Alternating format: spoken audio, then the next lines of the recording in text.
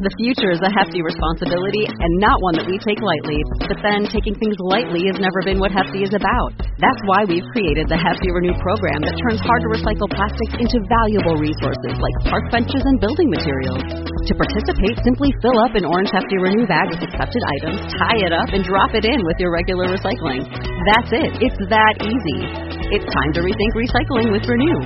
Particular valued resources may vary by geography. More info available at heftyrenew.com. Traffic jams, tailgating, pile-ups. Ugh, the joys of driving. How could it get worse? The federal government wants to have a say in what you drive.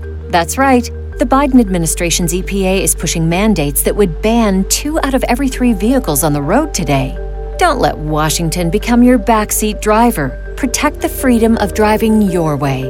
Visit EnergyCitizens.org. Paid for by the American Petroleum Institute. Welcome to the Contrarian Investor Podcast. We give voice to those who challenge a prevailing sentiment in global financial markets. This podcast is for informational purposes only. Nothing on this podcast should be taken as investment advice. Guests were not compensated for their appearance, nor do they supply payment in order to appear. Individuals on this podcast may hold positions in the securities that are discussed. Listeners are urged to educate themselves and make their own decisions. This podcast episode may have ads and the occasional announcement. To listen without ads or announcements and take advantage of a host of other benefits, consider becoming a premium subscriber. Visit the website contrarian.supercast.tech. That's TECH for more information. Now, here's your host, Mr. Nathaniel E. Baker. Here with Peter Kraus, CEO of Aperture Investors in New York. Peter, thank you so much for joining the Contrarian Investor Podcast today. Happy to be here. Thanks for having me. You have some contrarian views here on interest rates, on the economy, and on bond markets. And big picture economy, of course, we're all talking about a soft landing to the point where this has pretty much become the base case. And you're on board to an extent, but maybe less so for the long term. So I'll let you talk about this. Tell us your views on the economy and the potential soft landing. So I think the soft landing concept, which is of course the objective of the Fed, and is of course the expectation and hope for every investor, is something that we are likely to see in the next month or so, maybe even 2 months, but it's very transitional. I don't actually believe the soft landing can eliminate the impact of a significant growth slowdown. I'm not going to use the recession word because the recession is a highly technical term as defined by some group of economists who decide that the period you've been through is a recession or not a recession. But significant growth slowdown is effectively what a recession is. And it could be negative growth or it could just be significantly negative second derivative changes. Both are the same sort of thing. So I do think that we are going to see that significant negative growth second derivative. I think that's going to occur. And I think it is in the process of occurring. So right now we're measuring this and saying employment is still pretty positive. We see consumers continuing to buy. We see jobs being created, although at a much lower rate.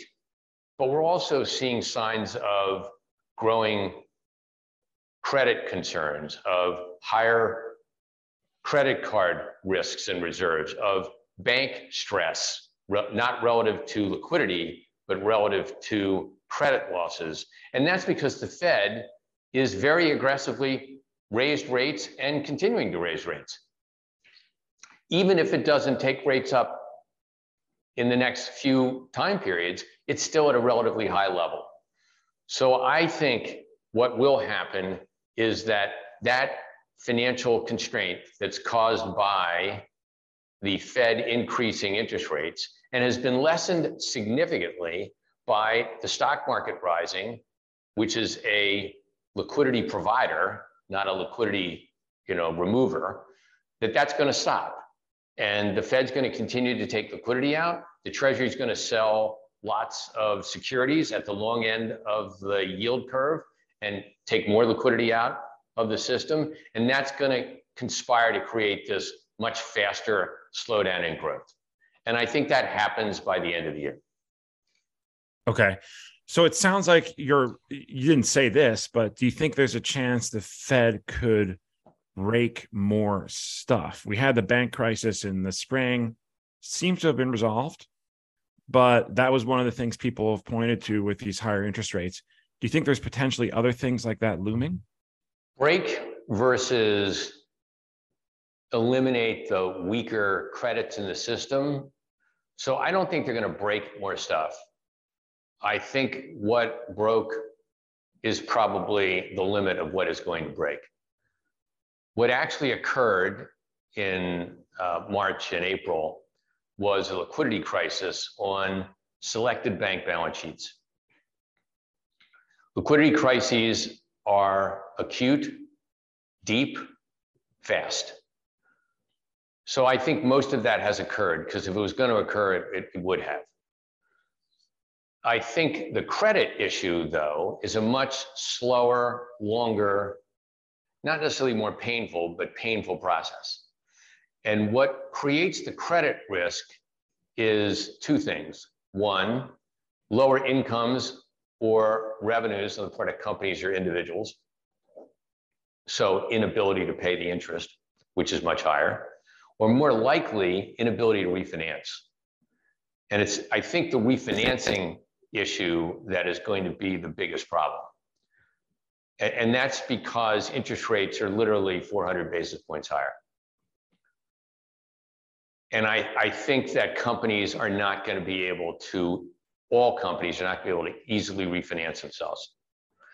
And that's going to cause restructurings, and that's going to cause some credit losses, and that's going to cause bank stress, and that's going to reduce bank lending, and that's going to make the Feds be a little bit tougher on bank reserves, and all of that's going to conspire to continue to slow down the economy, and that's going to create a lower revenue growth, and that's going to create more challenges in the credit complex. So that is what I expect will happen from the Fed. And I think the Fed would normally counteract that by taking rates down, but can't because inflation hasn't been defeated.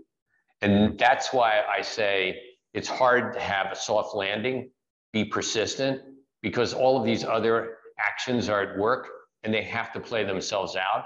And it's very difficult for them to play themselves out without really having a significant slowdown in growth. Okay. Now, you mentioned inflation, and this has come down. It's not yet at the Fed's target rate of 2%, but it's pretty close. It's, 3 and so, and lessening further. We get a fresh reading tomorrow, but do you think that doesn't give the Fed leeway to cut rates? No, I think the Fed doesn't look at the headline rates. They look at the core rates, which I think are 3.9 or 4%. I don't think we have experienced yet the stickiness of inflation. You have to be probably older than 50, maybe 60, to have lived through a period of inflation which was sticky, where it took 4 years to basically bring inflation down to low numbers. We've been fighting inflation for 18 months.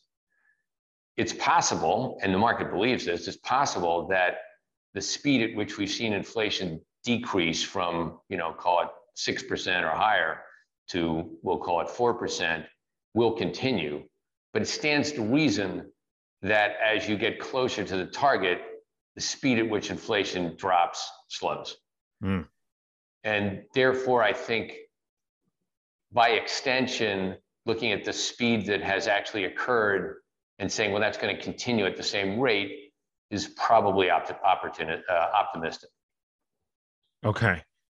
And what about, this doesn't really leave bonds in a very great position, all this stuff, because you kind of need the Fed to cut rates for bonds to be attractive. What do you make of all that? Well, I think that's an excellent point, quite frankly.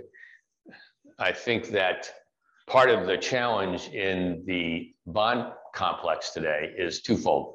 One is what's going to happen to credit spreads, and two, what's going to happen to duration, meaning, as rates go up. So I think investors have crowded into two parts of the fixed income market, double Bs. So call it the high yield space, not triple Cs. There's some selected triple Cs that you would own, but double Bs are very tight. And investment grade, because people are searching for safety. And investment grade, people have some duration. So their duration is probably, or using years instead of duration, years maturities, probably in the middle, 5 to 7 year final maturities. So if the yield curve, what happens to the yield curve here is obviously going to have a significant effect on those positions. Right now, the carry that's being earned in those trades is attractive. That's why people are doing it. But with carry trades, you always have significant risk to shifts in the yield curve or credit losses. And I think that if you don't own very short securities that are highly rated, i.e., you've got a lot of liquidity, and you'd be getting less carry than you would in the other two ideas, then you have your long duration and your long credit, which means that if there's a shift in duration and credit spreads, meaning they get wider credit spreads and duration, the yield curve steepens, then that's going to be painful for you. And even if the yield curve goes down, the long end goes down because we have a significant growth rate or even a recession, that's not going to be offset by the credit spread widening. That's going to be worse for you. You won't get a net positive. The credit spread widening will be offset to some extent by lower interest rates, but not enough. Mm-hmm. So that carry trade is a risky trade, but that's where all the money is sitting. Yeah. And the yield curve has been inverted for a while, obviously. Several instruments, short-term yields much higher than long-term. Do you think that resolves itself in any way? Sure, that does. Because it's not a natural position for the yield curve to be in, and it's there because the Fed is driving interest rates up on the part of the yield curve it can control, which is the short end. And the long end is reflecting investors' expectations about inflation. So that's why I was focusing on what is the long-term expectation for inflation. If the long-term expectation for inflation is 2%, and that turns out to be accurate, then the long part of the curve will stay pretty much where it is. It's at 4. If long-term inflation is 2, 2.5, real rates are 1.5, 2. That's reasonable. And then what happens is the yield curve pivots on the long point, and the short end comes down, and that's how it steepens. If the long-term inflation rate is higher than 2, so call it 2.5 or 3, then that 10-year rate has to go up a little, maybe 50 basis points. And then the yield curve doesn't just pivot, it actually goes up and goes down at the same time. So I think it's one of those two things. Mind you, it's not a great answer to have the long end of the curve actually rally in rates, because that probably means we have a recession. Right. And credit spreads are a lot worse. Yeah. Curious, what types of, catalysts are you looking for here? You said that we probably have, and to your point, timing is everything. And you said we probably have a couple months left of this, soft landing scenario before we hit trouble. What kind of stuff are you looking at? You mentioned consumer, you mentioned employment. Is there anything else? Yeah, so I think, let's talk about equities and let's talk about debt. I think, investors would say that the debt markets usually are preceding the equity markets. It's a little like, well, if you talk to a credit guy, that's what they'll say. If you talk to an equity person, they'll say the opposite. Right. So there's no conventional wisdom on that that's consistent over time. I think that the two things that are challenging in the market is what will happen to credit spreads as the economy slows down, and how will equity investors look through that or not in evaluating how much risk they want to put on in the equity market. Okay. So on the first point, I think credit spreads are likely to widen as we move into this slowing and hit refinancing cycles. And we certainly see that in real estate. And commercial real estate is where there's the most stress right now. It's the most palpable. There are clear examples of large borrowers, well-known borrowers, literally sending the keys in to the lender.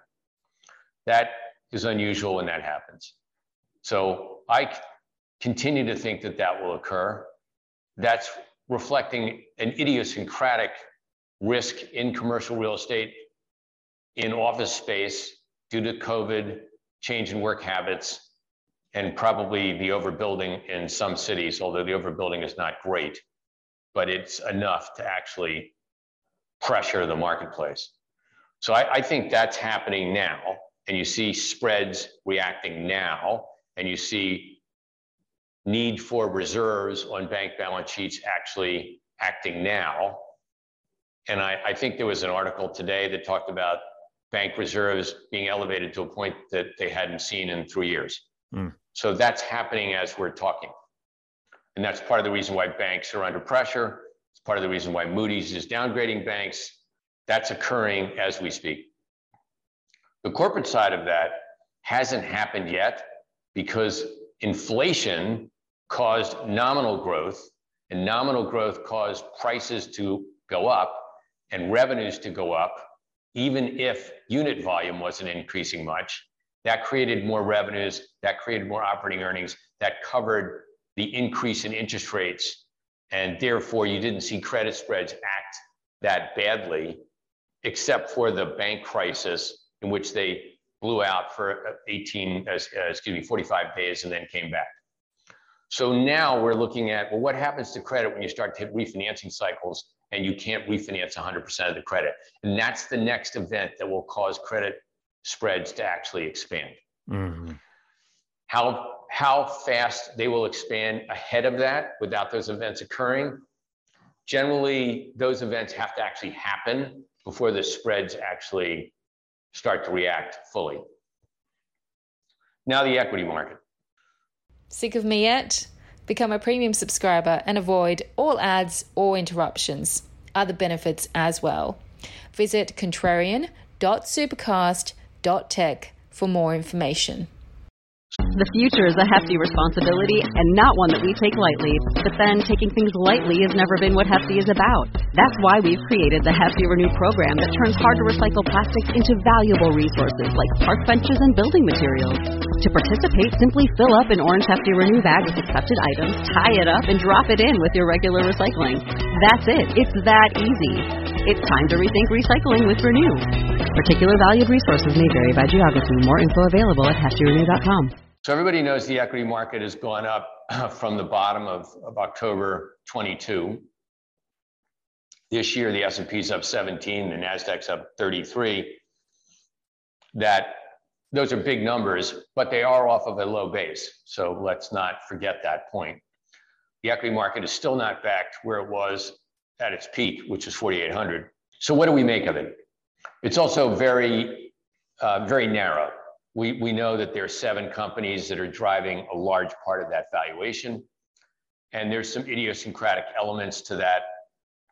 We also know that AI has played a significant part in the valuation. So what happens now? Does the rest of the market catch up? Or do the leaders that have taken the market up as much as it has shrink back down to where the rest of the market is? That is a conundrum. And frankly, that's challenging to figure out. Right. What I think is likely to happen is we're going to see some volatility here. Market's going to go up and down, until we get into late fall, early winter. And at that point, I would expect the Fed's interest rate policy to start to have an effect on the things I've been talking about: refinancing, slowing economy, be more clear, unemployment rising. And then I think the equity market will look through that to 24, 25 and start to say, wow, on a sequential basis, I'm going to see some big increases here. Mm-hmm. And consumer companies are likely to see the first effect of that, because the consumer companies already contracted significantly in 22 and in 23. Mm-hmm. So we're likely to see expansion in 24 and 25 on that second derivative. So I think consumer companies are going to be the leaders out of this cycle. Oh, really? Okay. So they're going to bounce as early as next year. Perhaps even later this year. Mm-hmm. Because the equity market will look ahead. Okay. Now, where the consumer is concerned, the consumer has been stubbornly persistent here throughout the last couple of years. And due to COVID, due to transfer payments, due to student loan, right. Cessation. Now student loans, people are paying them. Right.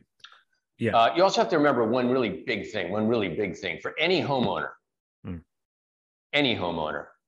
90% of which are financed with fixed rate mortgages.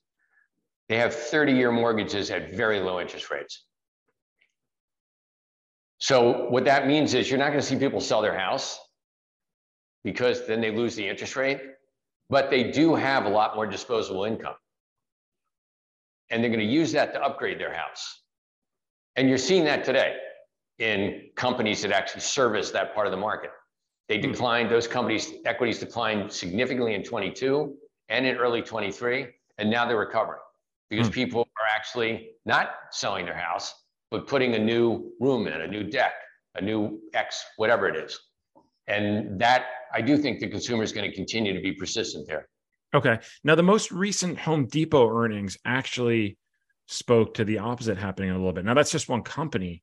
I think Lowe's might have said the same, but they said that they were seeing fewer big ticket item purchases.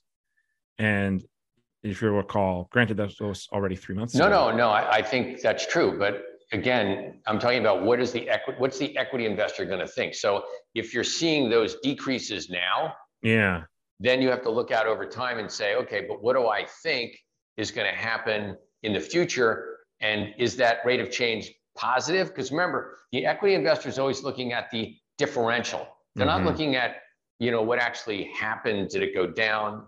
Did it go down more or less than the last quarter? And if it went down in the last quarter and it goes up in this quarter, then I'm interested because I'm going to see growth. So the fact that Home Depot is reporting weaker sales, that's probably what we'd expect to see. Mm-hmm. Now, the one equation here, the one part of this whole mix is employment, of course. And if you don't have people employed, then they can't really make investments in their home or in anything else, and consumption comes down, blah, blah, blah. But it doesn't sound like you're expecting very much in terms of the employment figures, or the unemployment figures, I should say. Well, I think that we're going to see unemployment go up. It's way too low. Yeah. I mean, it's under 4. Yeah. I mean, it's easy for us to have an unemployment rate at 5. Until you get to 6 or 7, you're not in any stress. An unemployment rate between 4 and 5 is, you could argue 4 to 4.5 is full employment. 5 is, slight softness in the marketplace. So, and that's a big move. That's a 1+% increase in the unemployment rate on the nation's worker force. So that's a lot of unemployed people. So I expect that will happen, and I expect that that'll have some negative effect on the consumer for sure. But that'll be the end of the cycle. Yeah. Okay. And remember, employment is a lagging indicator. Right. So the market's going to be ahead of that. By the time you see that, the market's going to be up. Okay. Interesting. Peter Kraus, very interesting conversation here. I want to take a short break and come back and ask you some more stuff about yourself, about your firm. There are some other topics we haven't talked about yet, including China. That's been in the news. I want to get into that. But let's first take a short break and allow our sponsors to be heard. If you are a premium subscriber, you will not get the break. Do not touch the dial. We'll be right back. In fact, we already are.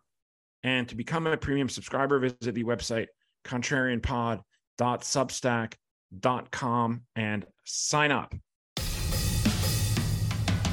We hope you're enjoying this episode of the Contrarian Investor Podcast, where we give voice to those who challenge a prevailing narrative in global financial markets. Consider becoming a premium subscriber.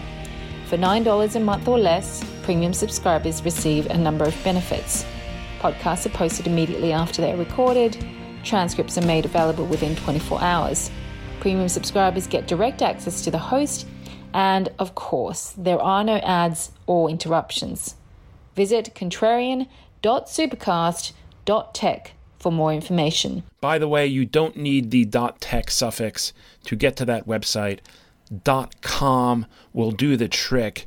And we also have a Substack where you can sign up for the same prices, same benefits, same details, contrarianpod.substack.com. So if you already have a Substack account and use it, or have the app and use that, that's probably the best way to go. So contrarian.supercast.com or contrarianpod.substack.com. Whole bunch of benefits, including, of course, getting this episode up to a week early without ads or annoying announcements. And you also get the daily Contrarian briefing and podcast that is released every market day morning at 7 a.m. This is a contrarian take on the events of the day ahead and what is likely to move markets, such as economic data releases, earnings, and other things. It is really good, and that is completely unbiased, of course. So check that out, contrarianpod.substack.com or contrarian.supercast.tech. Now on with the show. Welcome back, everybody. Here with Peter Kraus, the CEO of Aperture Investors in New York. Peter, this is the segment of the show where we ask our guests to tell us a little bit more about themselves, how they came to this station in their career, more importantly, how they got interested in investing in the first place. I call this the origin story, to borrow Marvel terms.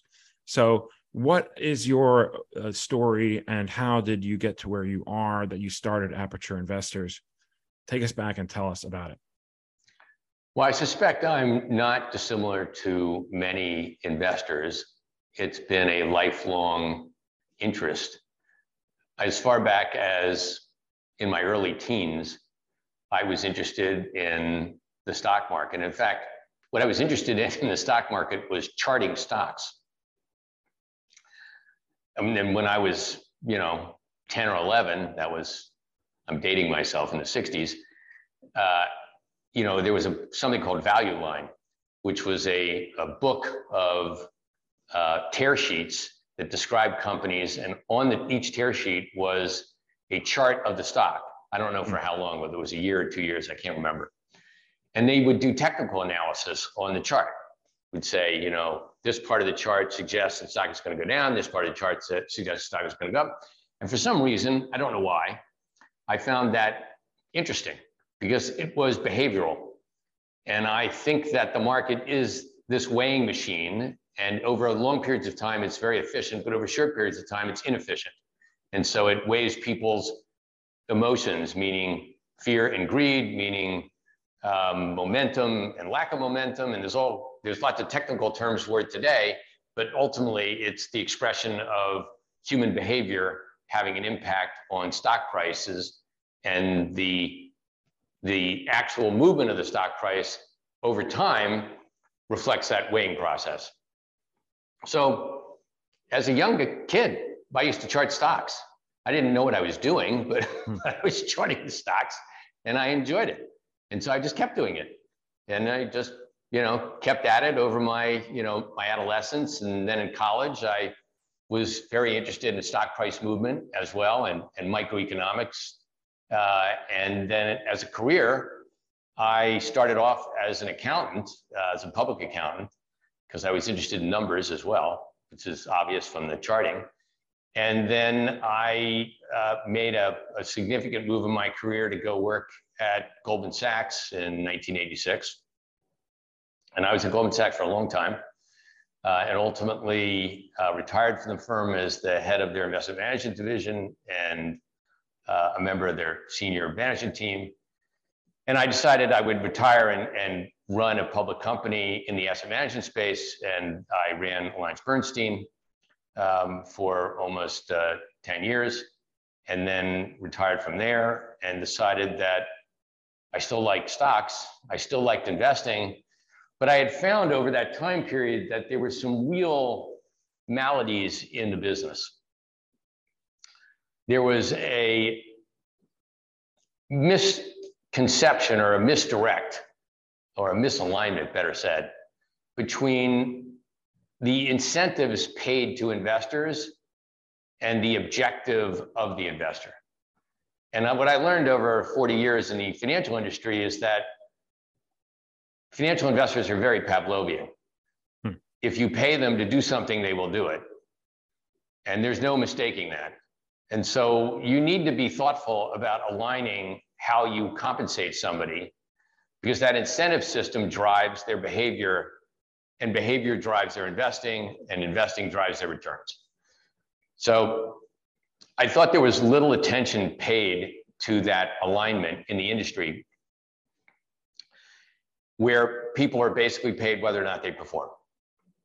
And even in the higher fee segments of the industry, call it the hedge fund industry or the private equity industry, people are still paid a lot to gather assets. And they can gather more and more assets and have their alpha shrink and still make more money. And you, as the investor, didn't hire me as the portfolio manager to do that. You gave me your money because you want me to perform, which means beat the index or beat zero or whatever the benchmark is. So I thought the best way to deal with that would be to come up with a different incentive system that actually was focused on incentivizing the manager to actually perform. And I felt that if you did that at the manager level, you would also attract the best managers, because the best managers know they perform and they want to get paid for that. And so what you need in investing is incentive alignment, the best talent, and the ability to control capacity. Because as assets get bigger, it's always harder to perform. It is a sine qua non, it's a principle, it's like gravity. So you need an incentive system that says to the manager, look, if you take more assets, it may not be financially rewarding for you to do that. So don't take more assets, because you'll make more money if you don't. So it's three parts. It's not just a fee. It's not just to get the best manager. It's also control the capacity. And if you have an environment or an incentive structure that does that, I think you can attract the best people, have the best manufacturing facility for alpha, and satisfy the client with an objective that's consistent with their aspirations. Okay. So that's why we built Aperture, to do that. Now, you don't find that, well, a couple of questions here, and I've studied hedge funds for, most of my career and followed them, but I guess, first of all, wouldn't this incentivize excessive risk taking if, or the compensation is based all on returns? Well, the funny argument is you say to people, well, you're just going to pay me on returns. Don't pay me any management fee. Yeah. And of course, then the answer is, well, if you do that, then if you don't perform, how are you going to sustain yourself? So obviously you have to have some management fee. So then you say, well, but I don't want to pay you that much on performance because that could incentivize you to take risks. So I'll give you more in management fee. Well, where's the sweet spot before you're giving them so much in management fee that they don't take any risk because you don't pay them to take risk? All right. So at the end of the day, you have to hire the manager who ultimately you believe can control their risk, can perform, and will get paid and will make you money. Because everybody has to take risk. You can't take risk without, perform and not perform. It's not possible. Right. So what you have to find is a manager that you believe understands how to take risk and how to think about it. Because the manager doesn't want to blow up. That's not that's not really what they want to do. They want to build a business. They want to do this for the rest of their careers. So they don't want to take a lot of risk and pay a lot of money. And by the way, the more assets you have, the higher the probability is that that does happen. Because then a manager says, listen, I'm having the best year of my career. I have lots of assets. If I knock the cover off the ball here, I'm done. I can walk away. That's not a good position for the investor to be in. So right. I think it's a very complex problem. It's not a simple problem. You can't just look at one piece of it and say, I can solve that. It's a real ecosystem. And you have to understand that ecosystem as an investor to basically find the best place to put your money. Yeah. Do you have, based on what you just said, you might have already answered this question, but do you have kind of a sweet spot in terms of like management plus carry? Is it like 1 in 30? Is it 75 and 24? So I think it's different for equities and fixed income. Right. So I think fixed income, the sweet spot is between 75 and 150 basis points and 20 and 30 over a benchmark. For equities, you can charge less, so you can modulate the performance fee and the base fee. So it's somewhere between 30 basis points to 1% on the management fee and 30% and 20%. We find a lot of people just like 1 and 20 or 75 and 20. My own personal interest is, I think 30 basis points and 30 is, I'm happy to pay you if you're making a lot of money. That's good. I'll pay you more. No problem. Don't deny another man his dollar if they're performing. But do I really want to pay you 100 basis points or 75 basis points when you're not performing? Not really. I prefer to pay 30 because I have to pay you something to keep the business going. All right, let's switch back to markets here. And China was in the news, last couple of days. We had some bad trade numbers. We had some somewhat shocking deflation numbers. We had some new measures by the Biden administration to prohibit investing in certain parts of their economy, only private investing, not stocks. You can still buy Chinese stocks. You can still buy ADRs. But and you had some views on the whole China reopening.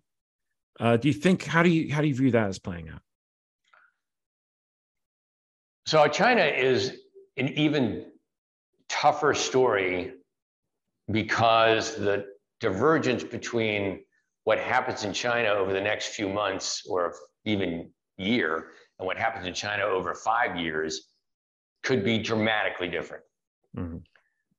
Because the Chinese are very long-term thinkers or have very long-term horizons. Their political cycles are much longer than ours. And so it allows them to have a much longer term focus on what they want to achieve and the time period over which they can achieve it, which is frustrating to investors who tend to think about their timeframes in much shorter cycles.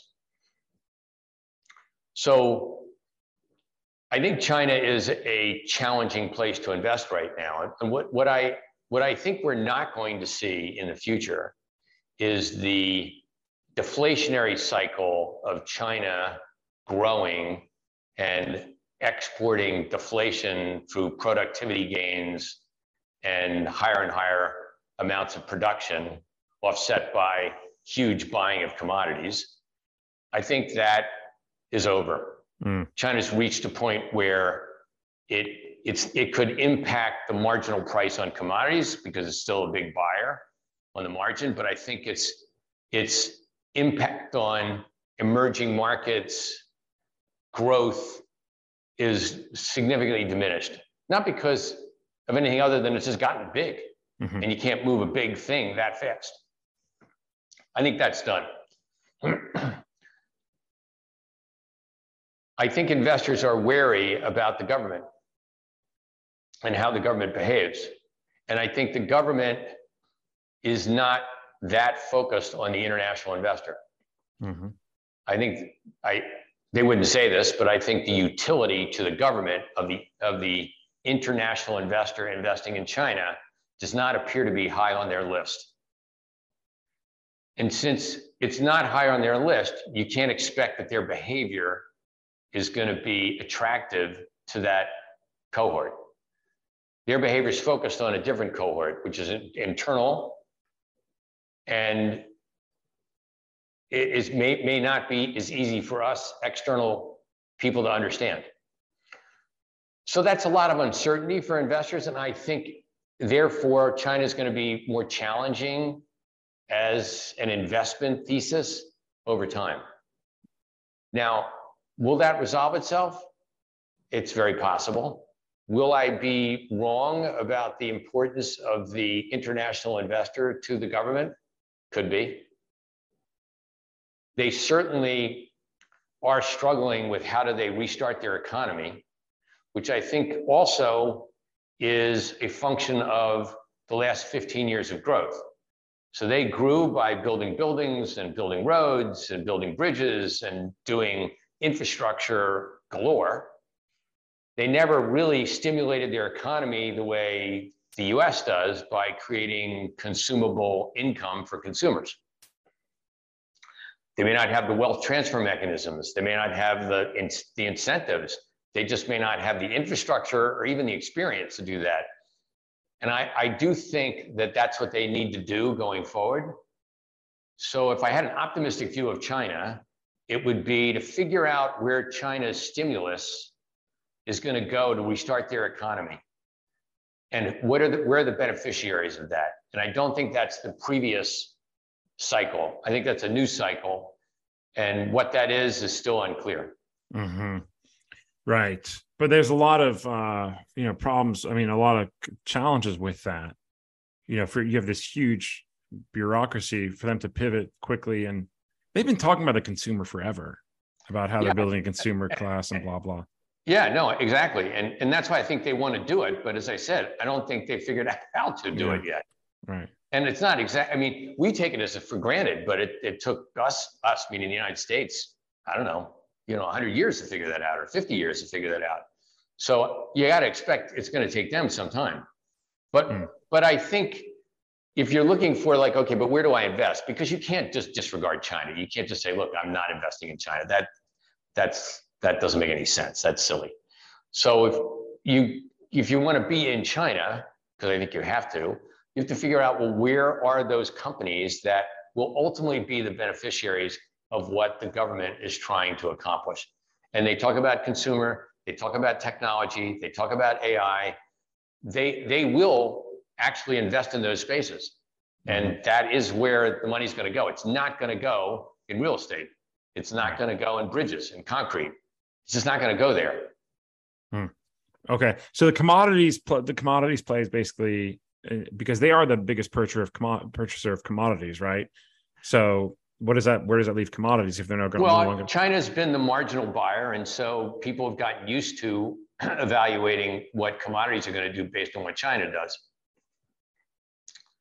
Well, that may not be all that. I mean, the commodity cycle shifts the reasons for price changes over time. Sometimes it's supply induced, sometimes it's demand induced. So today, the oil companies are probably doing poorer than you would expect them to do, given their free cash flow. And maybe there's some attractiveness in the oil companies today because oil prices are probably not going to go down much, given the fact that the US has released strategic oil reserves, that the shale production is lower, although as prices go up, it will increase, given that the Middle East is controlling oil flow, and given the war in Ukraine and the constraints on Russia. So, marginal increases in China's demand for fuel will actually have a bigger effect on the oil price, and oil companies, benefit from that immediately. And so that's probably a reason, an interesting trade. Okay. Interesting. Yeah, that's a good one. Okay, cool. Is there anything that keeps you up at night, Peter, that, any disaster scenarios, be it geopolitical or environmental or what have you, that, that you're worried about here?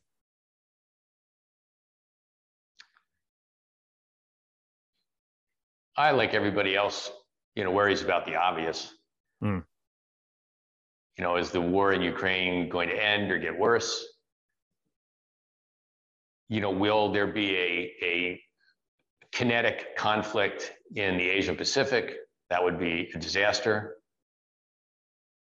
I don't really remember a time in my life when there wasn't some risk of those things in the world. Maybe the risks get bigger, maybe the risks get smaller, but we've never lived really without those risks.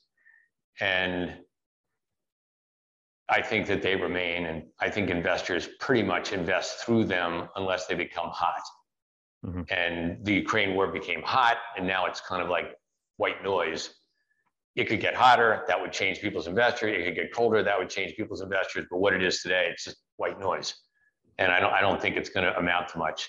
If China were to invade Taiwan, which I think is highly unlikely, almost remote, or there was some other conflagration, which is less remote in that part of the world, that obviously would have a acute effect on markets. But, I don't expect it to be long lasting. I tell you the one scenario that I do worry about, which goes back to this longer term inflation expectation problem.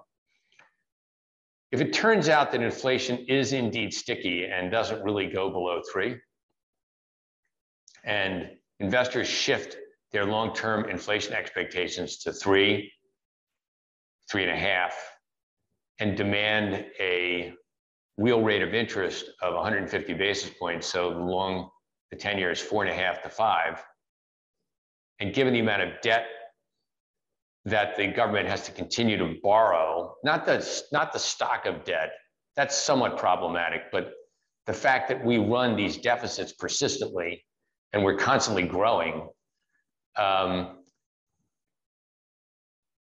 may not be offset by nominal growth in GDP. And I think that could create a condition where bonds continue to do poorly and growth is not that robust. Refinancing risk accelerates. And at some point, we'd have a bigger recession. That's sort of my real worry. Or potentially stagflation, based on what you're describing. Yes, you would have stagflation and then you'd have the recession. Okay. And what would you, if you had to game it out, model it out, what would you say are the percentages of that versus the other scenario you talked about earlier? I think that's 25% chance, maybe 30, that happens. I think it's my 50% probability is that you get this soft landing evolving into a harder landing, whether it's a recession or not, doesn't really matter, and a recovery. And that the inflation rate doesn't get stuck at 3, it gets stuck at 2.5, and we can manage that, and that works just fine. All right. It sounds like, to not get ahead of ourselves here, but next year we're going to be hearing a lot about this election. Last question. Yes, and in an election year, it would be highly unusual for the administration in charge not to spend money. Right. So it's tough to have a recession in an election year. George Bush had one, George Bush the first, and contributed to his lack of a second term, not the only reason. But it's unusual. So you would expect the administration to find ways to spend. Fiscal spending doesn't really drop. And it's really, 25, 26, where these issues I'm talking about, start to really bite. Yeah. I was going to say, so it sounds like this will likely not happen in a time where it endangers the Biden. No, the credit spread widening, that happens in the next 6 to 9 months. Right. Bank issues will come to the fore. We'll see bankruptcies, we'll see restructuring. You're going to see that in commercial real estate. All that's going to occur, but the consumer probably, powers the economy through to some growth, as opposed to, a negative growth, unless there are more job losses than we're expecting. Right. But even then, you would expect the government to flood the. I would expect the government to do that because it's an election year. Absolutely. Very good. Peter Kraus, thank you so much for joining the Contrarian Investor podcast today.